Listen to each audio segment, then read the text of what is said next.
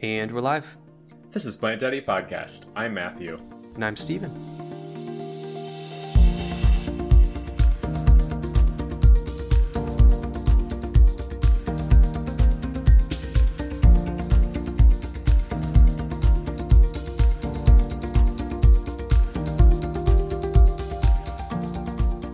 We're back with another plant profile this week, and this is going to be an interesting episode because this is one of the few uber common houseplants that I have had for years that Matthew hasn't. Yeah. This is nearly uncharted territory, and we both have no idea how this will play out.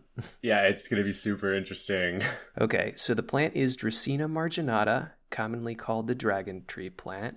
What is it? Why is it interesting? Why are we talking about this week? Well, in the past, you, Matthew, have not been a fan of these. Mm-hmm. You enjoy mini furniture-sized plants that you can pick up at a hardware store, so it can't be the size or the utter saturation of these in homes or the houseplant market. So what has changed for you? Why now? I hope we can answer that today. Yeah, I am conflicted about this genus, to be honest. You know how some people make it to 30 without a tattoo, and then it sort of becomes a defining personality trait, and then they can't ever get a tattoo as a result of it? Okay, I feel like we've never talked about that specifically, but I do feel called out right now. Well, I have several friends who are like that, and that is how I feel about growing Dracaena. You see them everywhere, and there's basically only like 2 or 3 flavors to choose from. Mm-hmm. They're great for low-light spots and neglect-inclined homes. They just remind me of offices, malls, churches, you know? Yeah. They're objectively attractive, of course, but not remarkably so. So when I'm thinking of potentially enormous plants for specific spots around my home, these are either never considered or only after exhausting every other option. And even then, I've always found a plant that I feel better about and like more for those particular corners. Okay. Yeah, trigger warning, in case these are your favorite plants, I really don't like Dracaena enough to commit the space to them. And nearly every other plant that I grow, from like the dirt cheap, common as hell, neglect-proof ones to my most rare and fussy, coveted status plants, they all appeal to me more than any of the Dracaena that I see for sale anywhere. Okay, thank you for your honesty.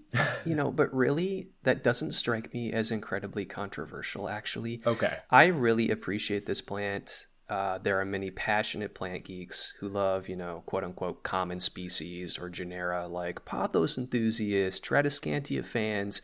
But I can't say that I've ever heard someone say they're passionate about Dracaena marginata specifically. So yeah, it's like Spathiphyllum that way, perhaps. Mm-hmm. And I mean, I'll be honest, I do have a rare species of Dracaena, Gouldiana, that I've mentioned a few times recently on the show, and it was a top wishlist plant for me. I spent month after month lurking on eBay and checking inventory of online plant sellers before I finally managed to get my hands on it, and I'm really thrilled because it's doing great right now. Okay. I also recently grew another species, Dracaena circulosa. That one looks more like bamboo or a gold dust croton that just has a really terrible form.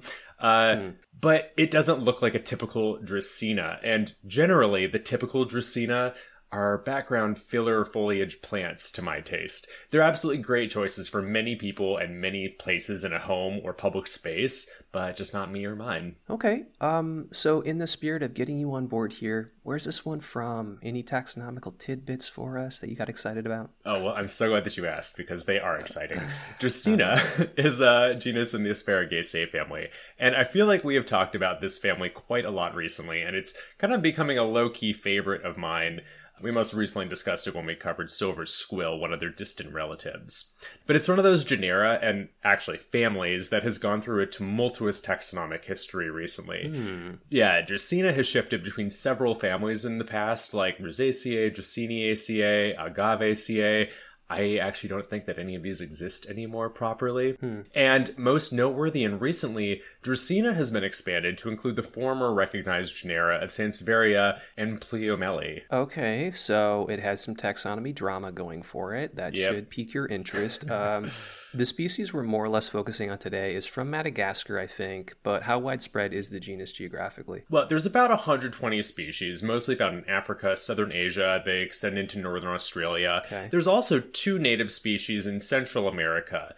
Honestly, with the taxonomy shifts, however, I don't really know if this approximate number includes the Sansevieria, so take it with a grain of salt. It's a ballpark figure. Now, they are classified as trees and succulent shrubs, but for the vernacular purposes of this show, we are just going to continue defaulting to using Dracaena to discuss the familiar varieties of upright tree-like plants, and Sansevieria to refer to the rhizomaceous snake plants that everyone's familiar with. Yeah, and I think that's how it goes in most plant circles still. Yeah, we're just treating the former Latin names like common names at this point, and it's totally fine. Yeah. So the name Dracaena itself means female dragon, which I kind of like, and several species in the genus actually have a red resin that's called dragon's blood, and several other completely unrelated plants produce dragon's blood as well. Historically, this has been used in applications for medicine, incense, varnish, to dye. That's kind of interesting, actually. I can't say I've noticed any red resin on my plant. Right, and that's because the varieties that we're familiar with as houseplants are not the ones that produce dragon's blood. Okay. Yeah, but the name dragon tree is often still applied as a common name, like for the one that we're focusing on today, the Madagascan dragon tree, Dracaena marginata. This is the smaller of the two most commonly cultivated Dracaena, with a cane-like growth habit ending in dense plumes of many narrow,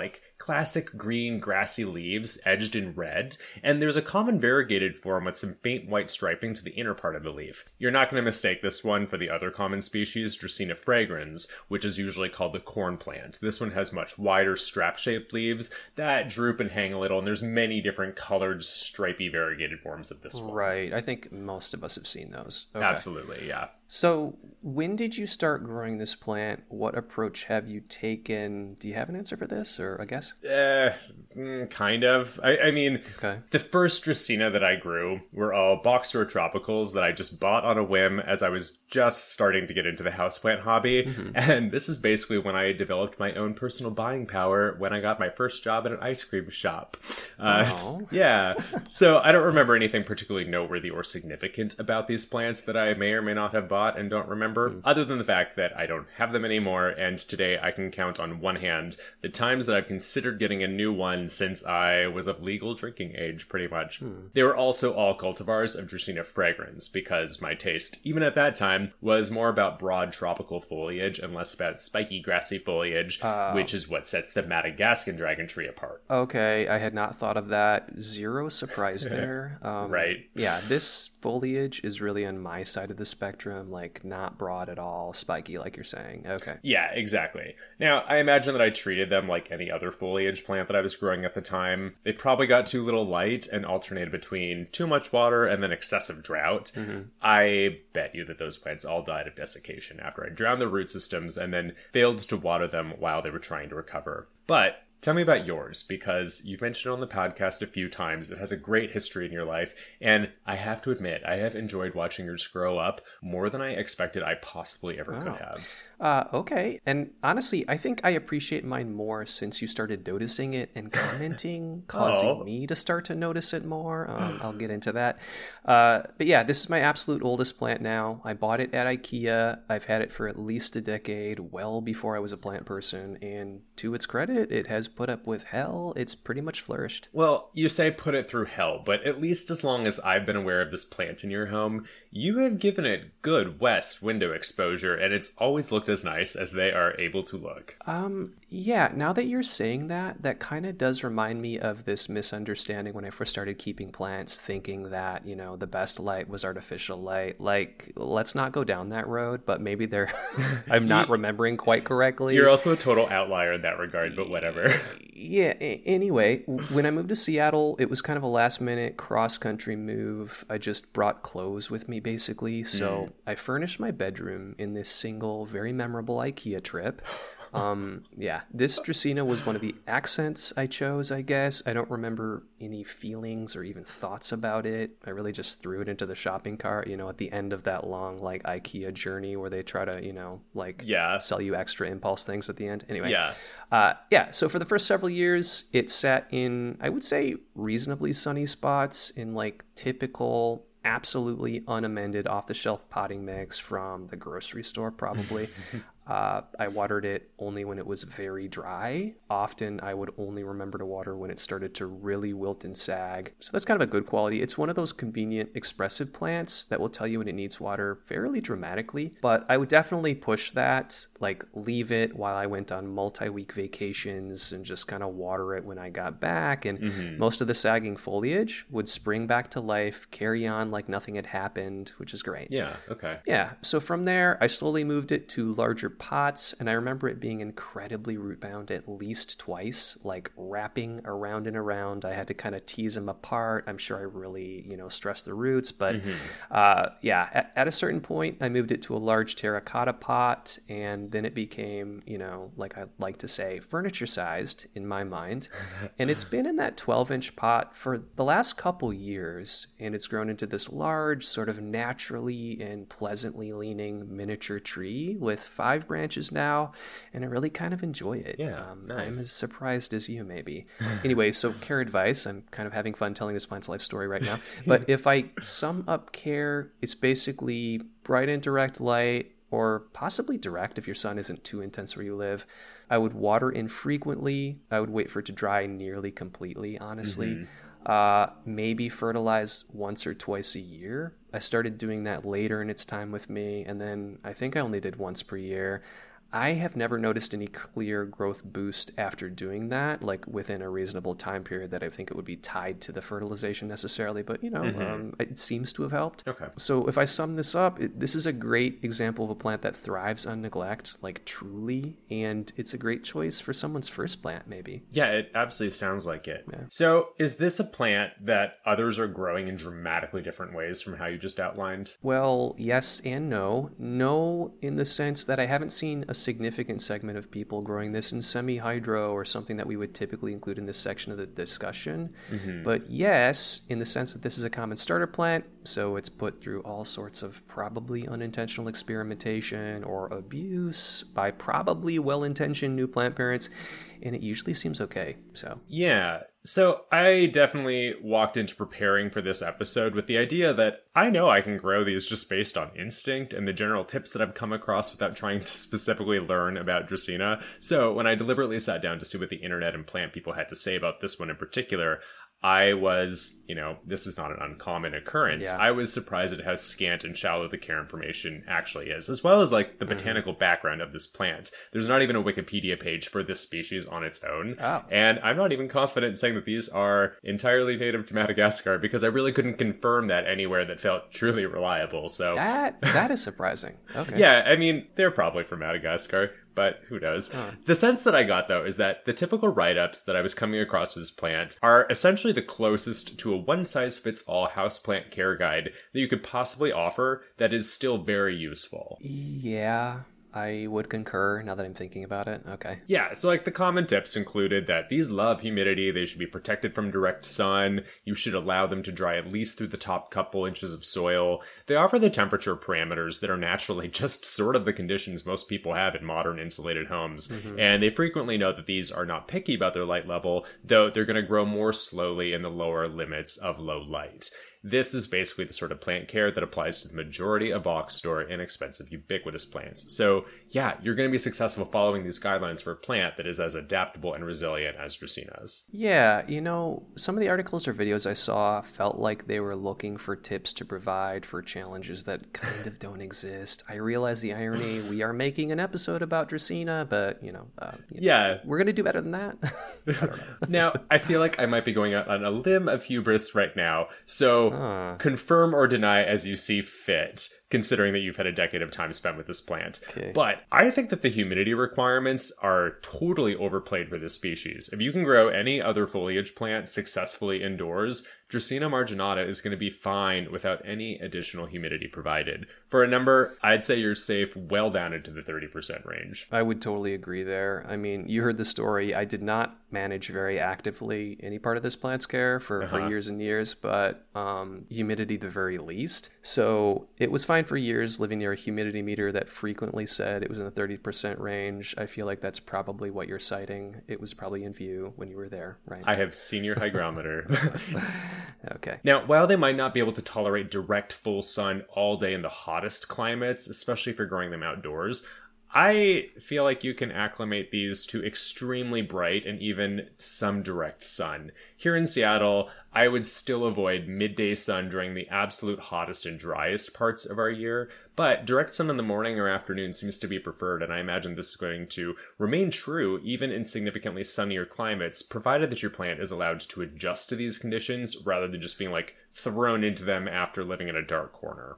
Yeah, and I wouldn't even fear midday sun here in Seattle, at least. Or, like you said, if your plant is acclimated to it, not just thrown into the spot. Yeah. I haven't tried that myself, but I just feel like my plant was always reaching for more light, even in its relatively sunny spot. So Yeah. Now, lastly, and you've already noted this, they can go absolutely bone dry for periods of time without suffering really very much at all. Yeah. They should never be kept perpetually wet, and they do require well-draining soil to avoid saturating and rotting the roots because they are susceptible to that. But if they weren't very flexible in their watering needs, they also wouldn't have the perpetually enduring presence that they have today, everywhere from malls to offices to private homes. They're everywhere. Agree for sure. I've never had mine in soupy, wet conditions, but I did see some videos online suggesting much richer, moister soils. I haven't seen one thriving in those conditions firsthand, but I would not put it past this plant. It's pretty hardy. Yeah. This always has to do with your particular conditions too, of course. Like if you live in a place that's hotter and drier, you could play with soil that retains more moisture, like, most of the plants we cover and what we keep saying. Yeah. I think that the adaptable reliability of the Madagascan dragon tree lends itself brilliantly to home growing because, yeah, while I've not seen people do these in semi-hydro, I have absolutely seen them growing in wildly varied conditions in public spaces, in my friends' homes, and honestly, they all look roughly equivalent in terms of health and appearance. The only other different care that comes to mind is pruning and shaping that you can do with these. Oh, yeah. Because they're so tough, you can prune pieces off, make tiered sorts of displays, even in a single pot by just like rooting the cuttings directly in the same pot. You can also shape branches in bonsai-like fashions, even into interesting sort of curling shapes that are not its natural straight up or leaning growth habit. Am I recommending any of these? It's not really my taste, right? But Yeah, I'd not seen that this is done on this plant until I was researching this episode, but it absolutely reminded me of the tortured lucky bamboo that's forced to grow in spirals and so forth. yeah. Yeah, and in case this is news to you, lucky bamboo are actually cuttings of Dracaena sanderiana, just grown in water. They have nothing to do with bamboo besides just a passing superficial resemblance. Yeah, I only found out about this a few years ago, and I was shocked. Like, this is well into my plant hobby. Maybe these deserve their own episode, Matthew. These poor, incredibly resilient things. Okay, back to Marginata. Yeah, so like Steven, for my own personal taste, I don't tend to want highly manicured topiary-esque plants in my collection, and that's just because I prize a plant for its natural form most of the time, just like you do. But I did see examples of Dracaena marginata that seem to have been wired like bonsai into these candelabra forms, almost like a spalier. It was really kind of a striking presentation, even if not for my home. And I've also seen them shaped into these more like organic but whimsical sort of sprawling tree forms that are quite different from the upright canes that they'll just naturally develop on their own. I'm not going to be doing this with any that I might grow, but it certainly made me think of ways that you can manage and shape your Dracaena if that's a vibe and style you're going for. Yeah. So, have you heard of any common frustrations or issues with this plant? We did kind of laugh about how the care guides are like looking for problems that don't exist. So let's see what comes up.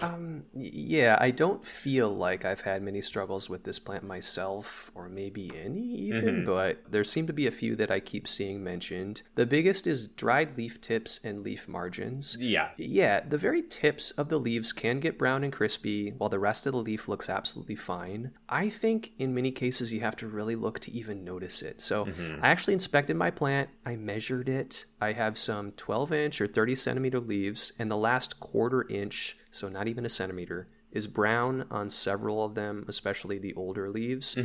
I do not have a traditional relationship with foliage and foliage plants. Many regular listeners probably realize that. But for me, I don't even find this noticeable unless I'm really looking very closely at individual leaves. None of my new growth has it, even after several months. So, yeah. Yeah, this is one of those things that some people find really concerning. And I imagine that it's probably largely newer plant parents who are just just seeing this develop, and they're concerned that it might be a sign of something more significant. Yeah. But I really just kind of take it in stride as a reality of a lot of my plants, particularly ones with grassy, narrow leaves like ponytail palms or real palm trees, and also these.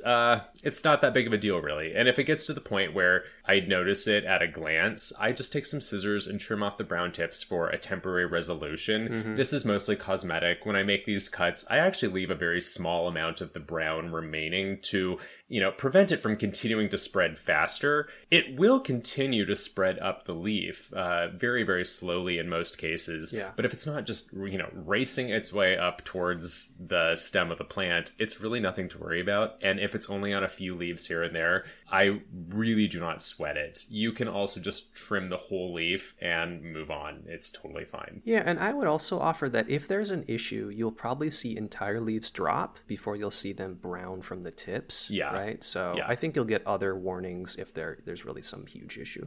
I looked for solutions to this anyway. The suggestions I found online were kind of all over the place. Not surprising, I guess. The most commonly blamed reasons I saw were mineral buildup from impure water or over-fertilizing or underwatering or overwatering. That's so helpful.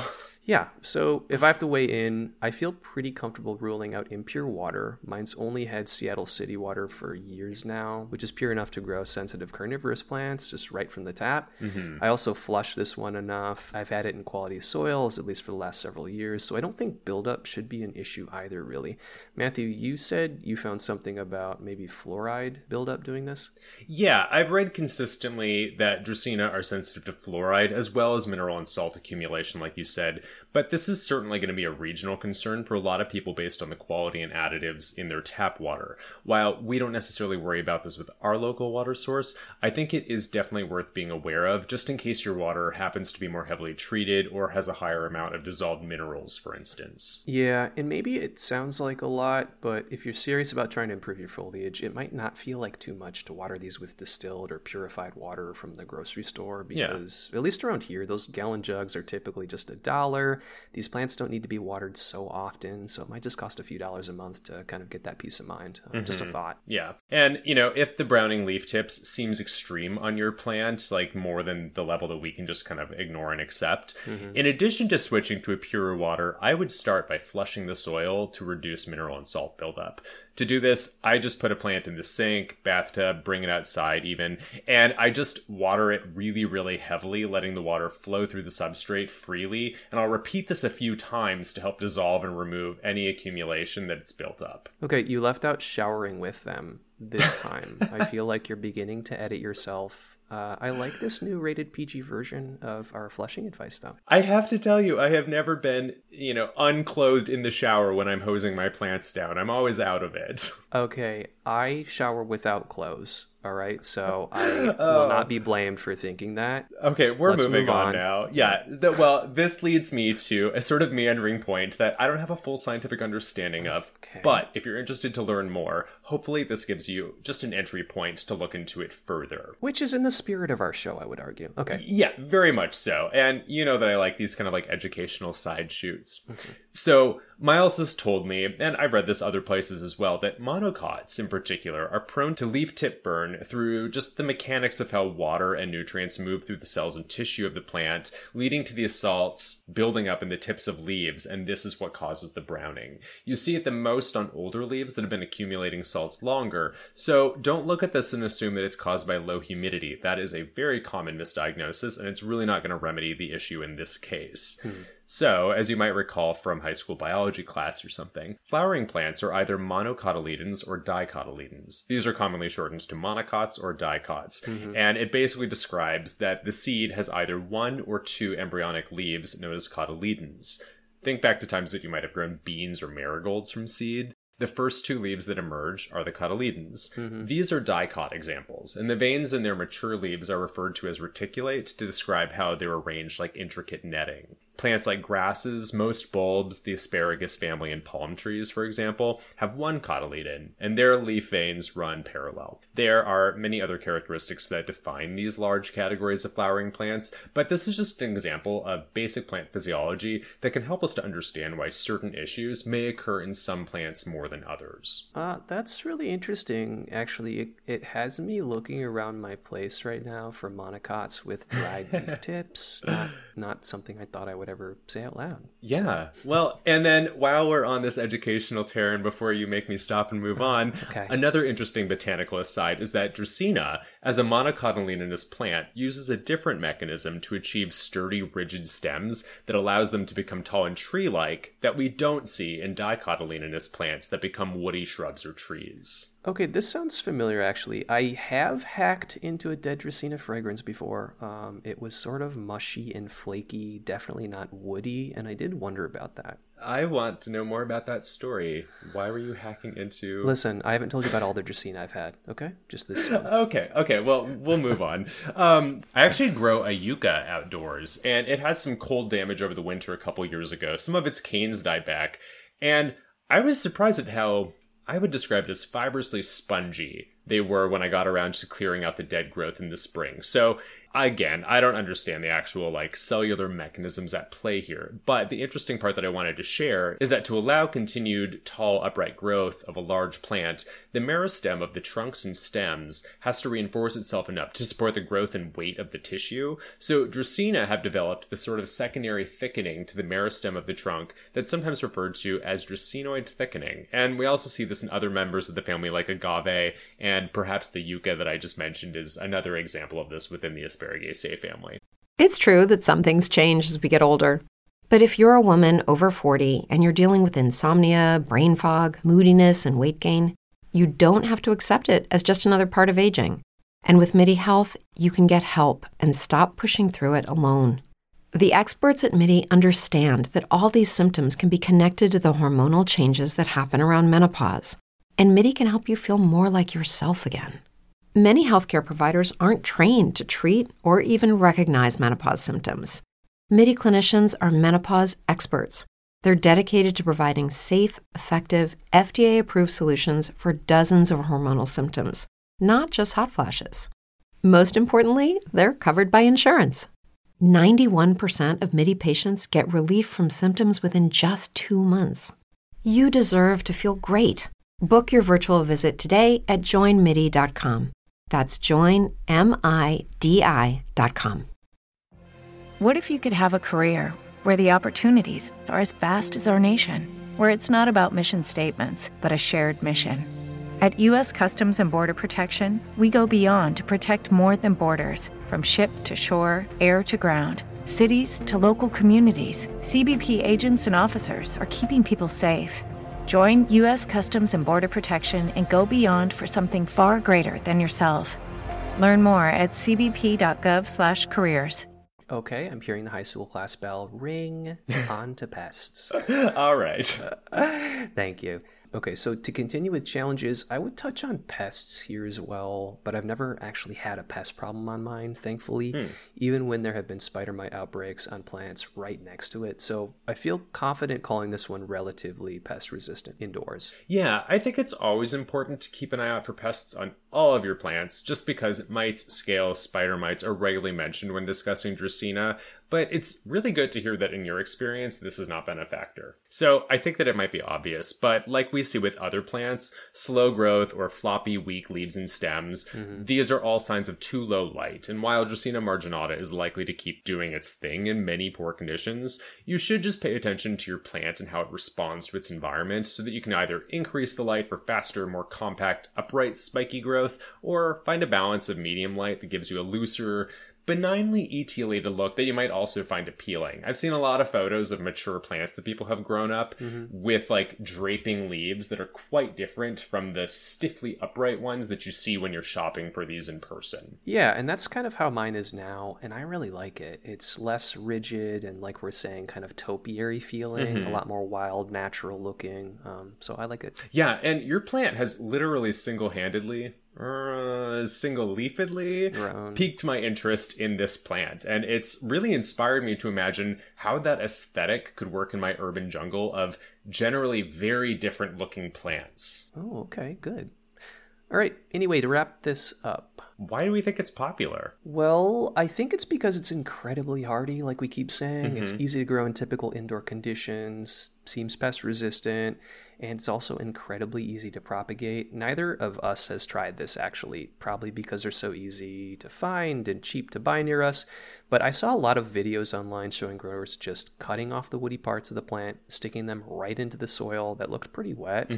No waiting for them to callus or treating them with fungicides like you might with succulent plants. We haven't tried this ourselves, but it seems that easy. Yeah, but my mom has tried this. Oh. She grows one that started as like a florist group planter with like an African violet and a Dieffenbachia. And this was gifted to her by a colleague. And in the years that she's had it, it's lived on the living room mantle. This is a few feet away from a west window that always has sheer curtains over it for privacy. So it receives no direct sun, just bright ambient light that's not nearly strong enough to get flowers on African violets or Phalaenopsis. And as it gets too tall, she just clips the cane back about half length, crams it right back into the soil, and it roots without any trouble while the severed cane sprouts new growth and continues growing. Okay, well, there we have it. That is great news if you want to propagate. Yeah, it's now a nice, tidy little pot, and I specifically asked her a bunch of questions about this yesterday. She's never let a cutting callus before sticking to the soil or treated it with anything like cinnamon for, antifungal protection or rooting hormones.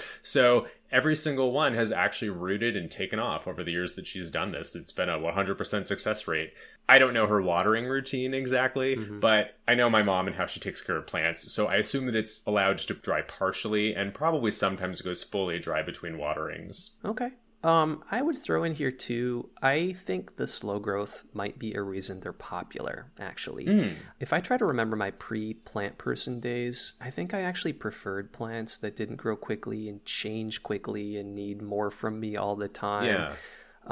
I wonder if I would have kept it if it had outgrown its spot on the coffee table super quickly, or if it had needed a new pot each year, or what. Yeah, that's a good point, because in theory, I feel like we all love the concept of a fast-growing plant, like a really vigorous species that we can have in our homes. But yeah, in reality, that means that you're going to have to be managing it with pruning regularly. You're going to deal with a lot more dropped older leaves. You're going to have to rotate it between different spaces as it outgrows the previous one. And eventually, these things can become unmanageable in a period of months to a year or two, rather than after like a decade or two. I'm thinking about your fiddle leaf fig. Yeah, I mean, there's a lot of plants that grow rapidly indoors, but the slow growth of Dracaena marginata is actually one of the barriers of me getting one myself. I want one that has spent a decade growing up into my space, but without committing the time that it takes to get to that point. Yeah. If I could just start with a plant like yours, I would, though, be very appreciative of the fact that it won't hit the ceiling after one growing season. It'll take,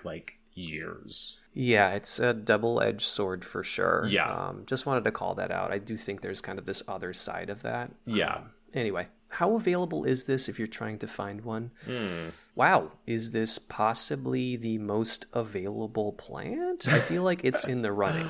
I'm struggling to think of a plant I see more often at any store. If I don't include just plant stores, you include big box stores or a card shop or kind of any like that, any time of the year, not just holidays, which, well, that's the point. When you're saturated with certain species. Yeah. Yeah. So, I don't know, maybe Haworthia I see more often because they're kind of smaller and cheaper and, more random stores have them. What do you think? Well, I think that your thoughts on most common plants available for sale is absolutely skewed by your taste in plants because... What do you mean? Well, I never would have thought of Haworthias in the top 5 even. Oh. This is actually true of both of us, though, because we are inevitably going to see the world through our own perspectives. Dracaena marginata probably makes the top 10, but I would have fleshed that list out with Pothos and Snake Plant and, some of those ones.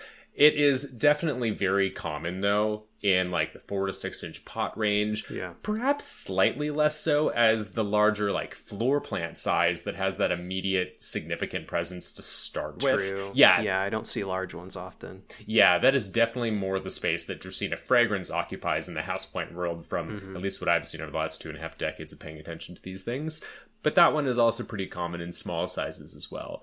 Dracaena marginata is always going to be inexpensive as far as I can see, and it's just as easy to get your hands on the typical form as it is the variegated one. Mm-hmm. So, do you enjoy growing yours? Okay, listen. Yes, sure. Overall, I really think these plants are underrated. You can end up with something surprisingly elegant when they get larger. Mm-hmm. That's how I think of mine. And also for me, this is a serious LTR. It's a very low maintenance one. We're there for each other. We don't interact a whole lot, if that makes sense. I think we both prefer it that way. The passion is mostly gone now. There's a deep respect. I'd be there for this plant if it ever needed anything, like there's a pest outbreak, but it hasn't really needed anything. So I think that's enjoyment. This sounds exactly like a song by Saint Motel called Long Distance Relationship, parentheses, LA to New York, that is basically about having a long distance relationship with somebody who lives in your own home. Okay.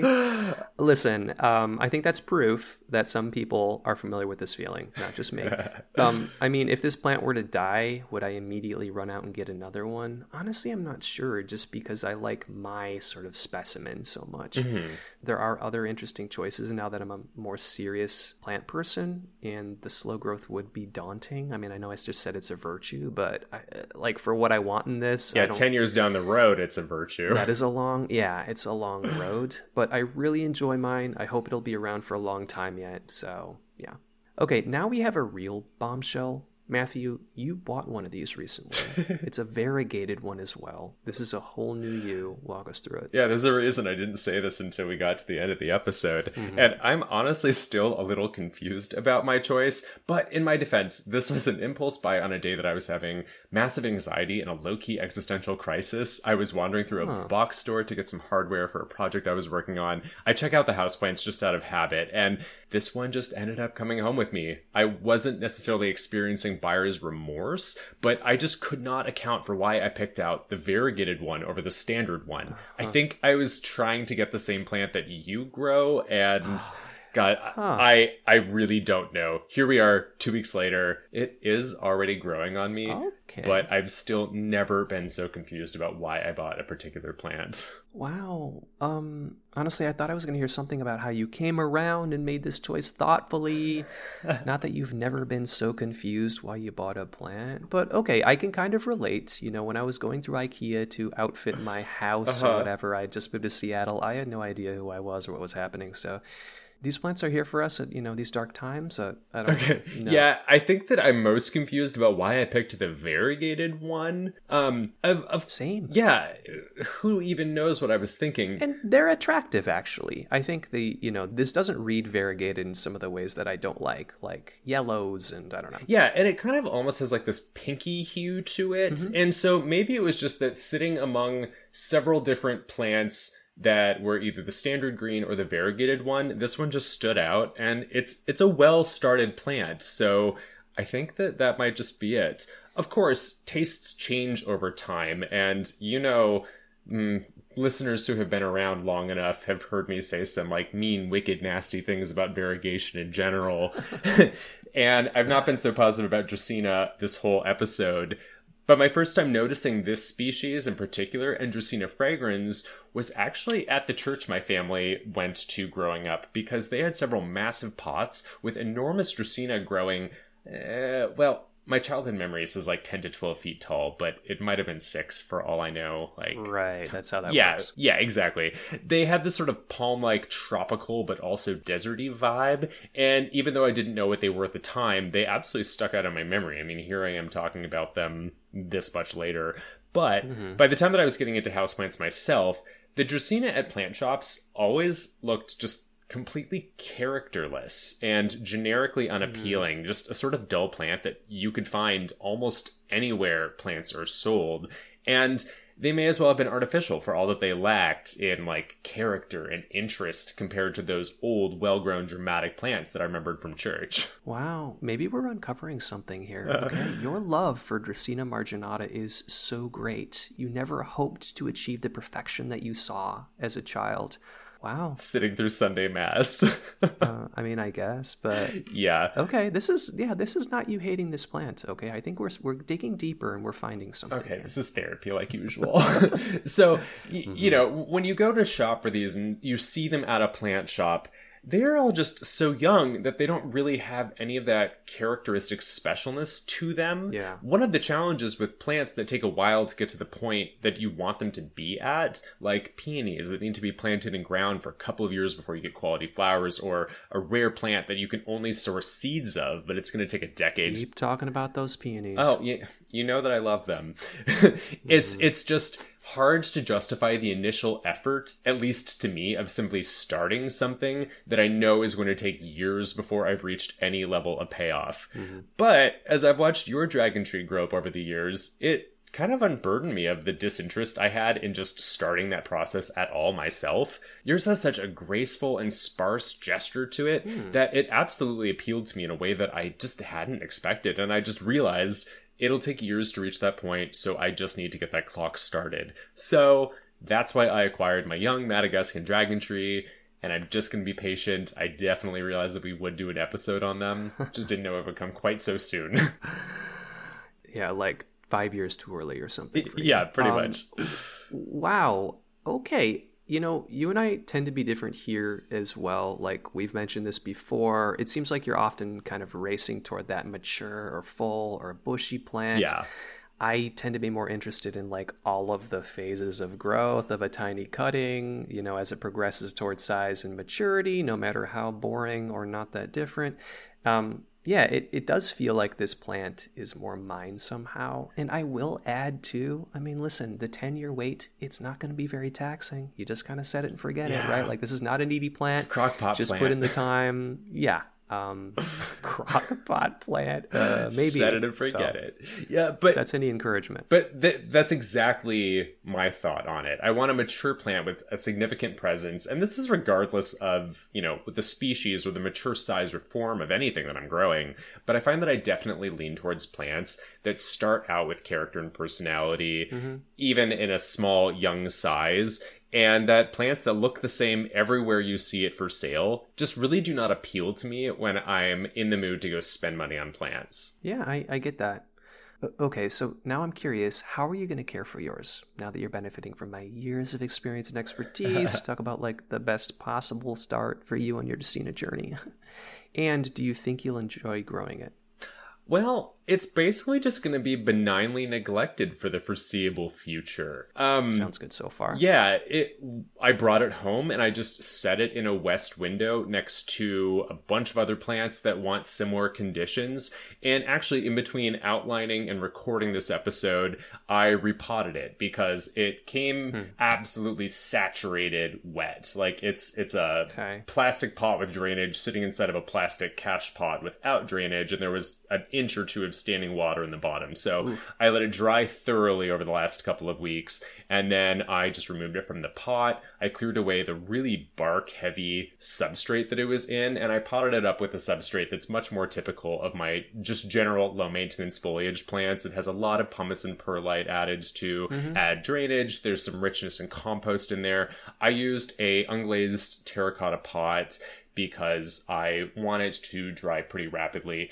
And even though I know that this is a plant that I will chronically forget to water, I've put it next to plants that I do not forget to water, hoping that like that will just encourage me to care for it while I'm also ignoring it. Yeah. Now, because it's in a west window, it also has really good light. And I'm not holding my breath for the moment that I realize I suddenly love this plant, but I anticipate that it's going to just continually growing on me bit by bit as it continues to grow. By the time it has a few tall, gracefully arching trunks, and maybe some of the side shoots that yours has developed by now, it's going to have some personality finally, and it's going to start to feel like my plant. Yeah. Instead of just like a generic, ubiquitous thing that you can buy absolutely anywhere. Yeah, like I said, I already appreciate the unique texture and color that it's injecting into my living room. Like, I think it's just like a texture and the pink color that it offers are completely unlike the Aroids and Hoyas and everything else that it's surrounded by. Yeah. this might even be a plant that opens up my mind to additional plants that I've chronically overlooked when I've looked at them individually at plant shops without considering how they'll work as part of this little like aesthetic and botanical ecosystem that I've been building and growing up for years. Yeah. Well, that sounds like a great start. Maybe we check in around episode 400. Yeah, there might be some developments by that point. That's right. Bon voyage. All right. Anything else today? I think that's it. All right. Okay. Well, this has been Plant Daddy Podcast. Thanks for listening. Don't forget to like and subscribe. Tell your friends about us. And if you enjoy what you've heard, please give us a 5-star rating. That'll help others find us. Or support us by checking out our merch shop. You can find the link on our website. If you want to get in touch, email us at plantdaddypodcast@gmail.com or check us out on social media. Just search Plant Daddy Podcast. Until next week, thanks for listening. And happy growing.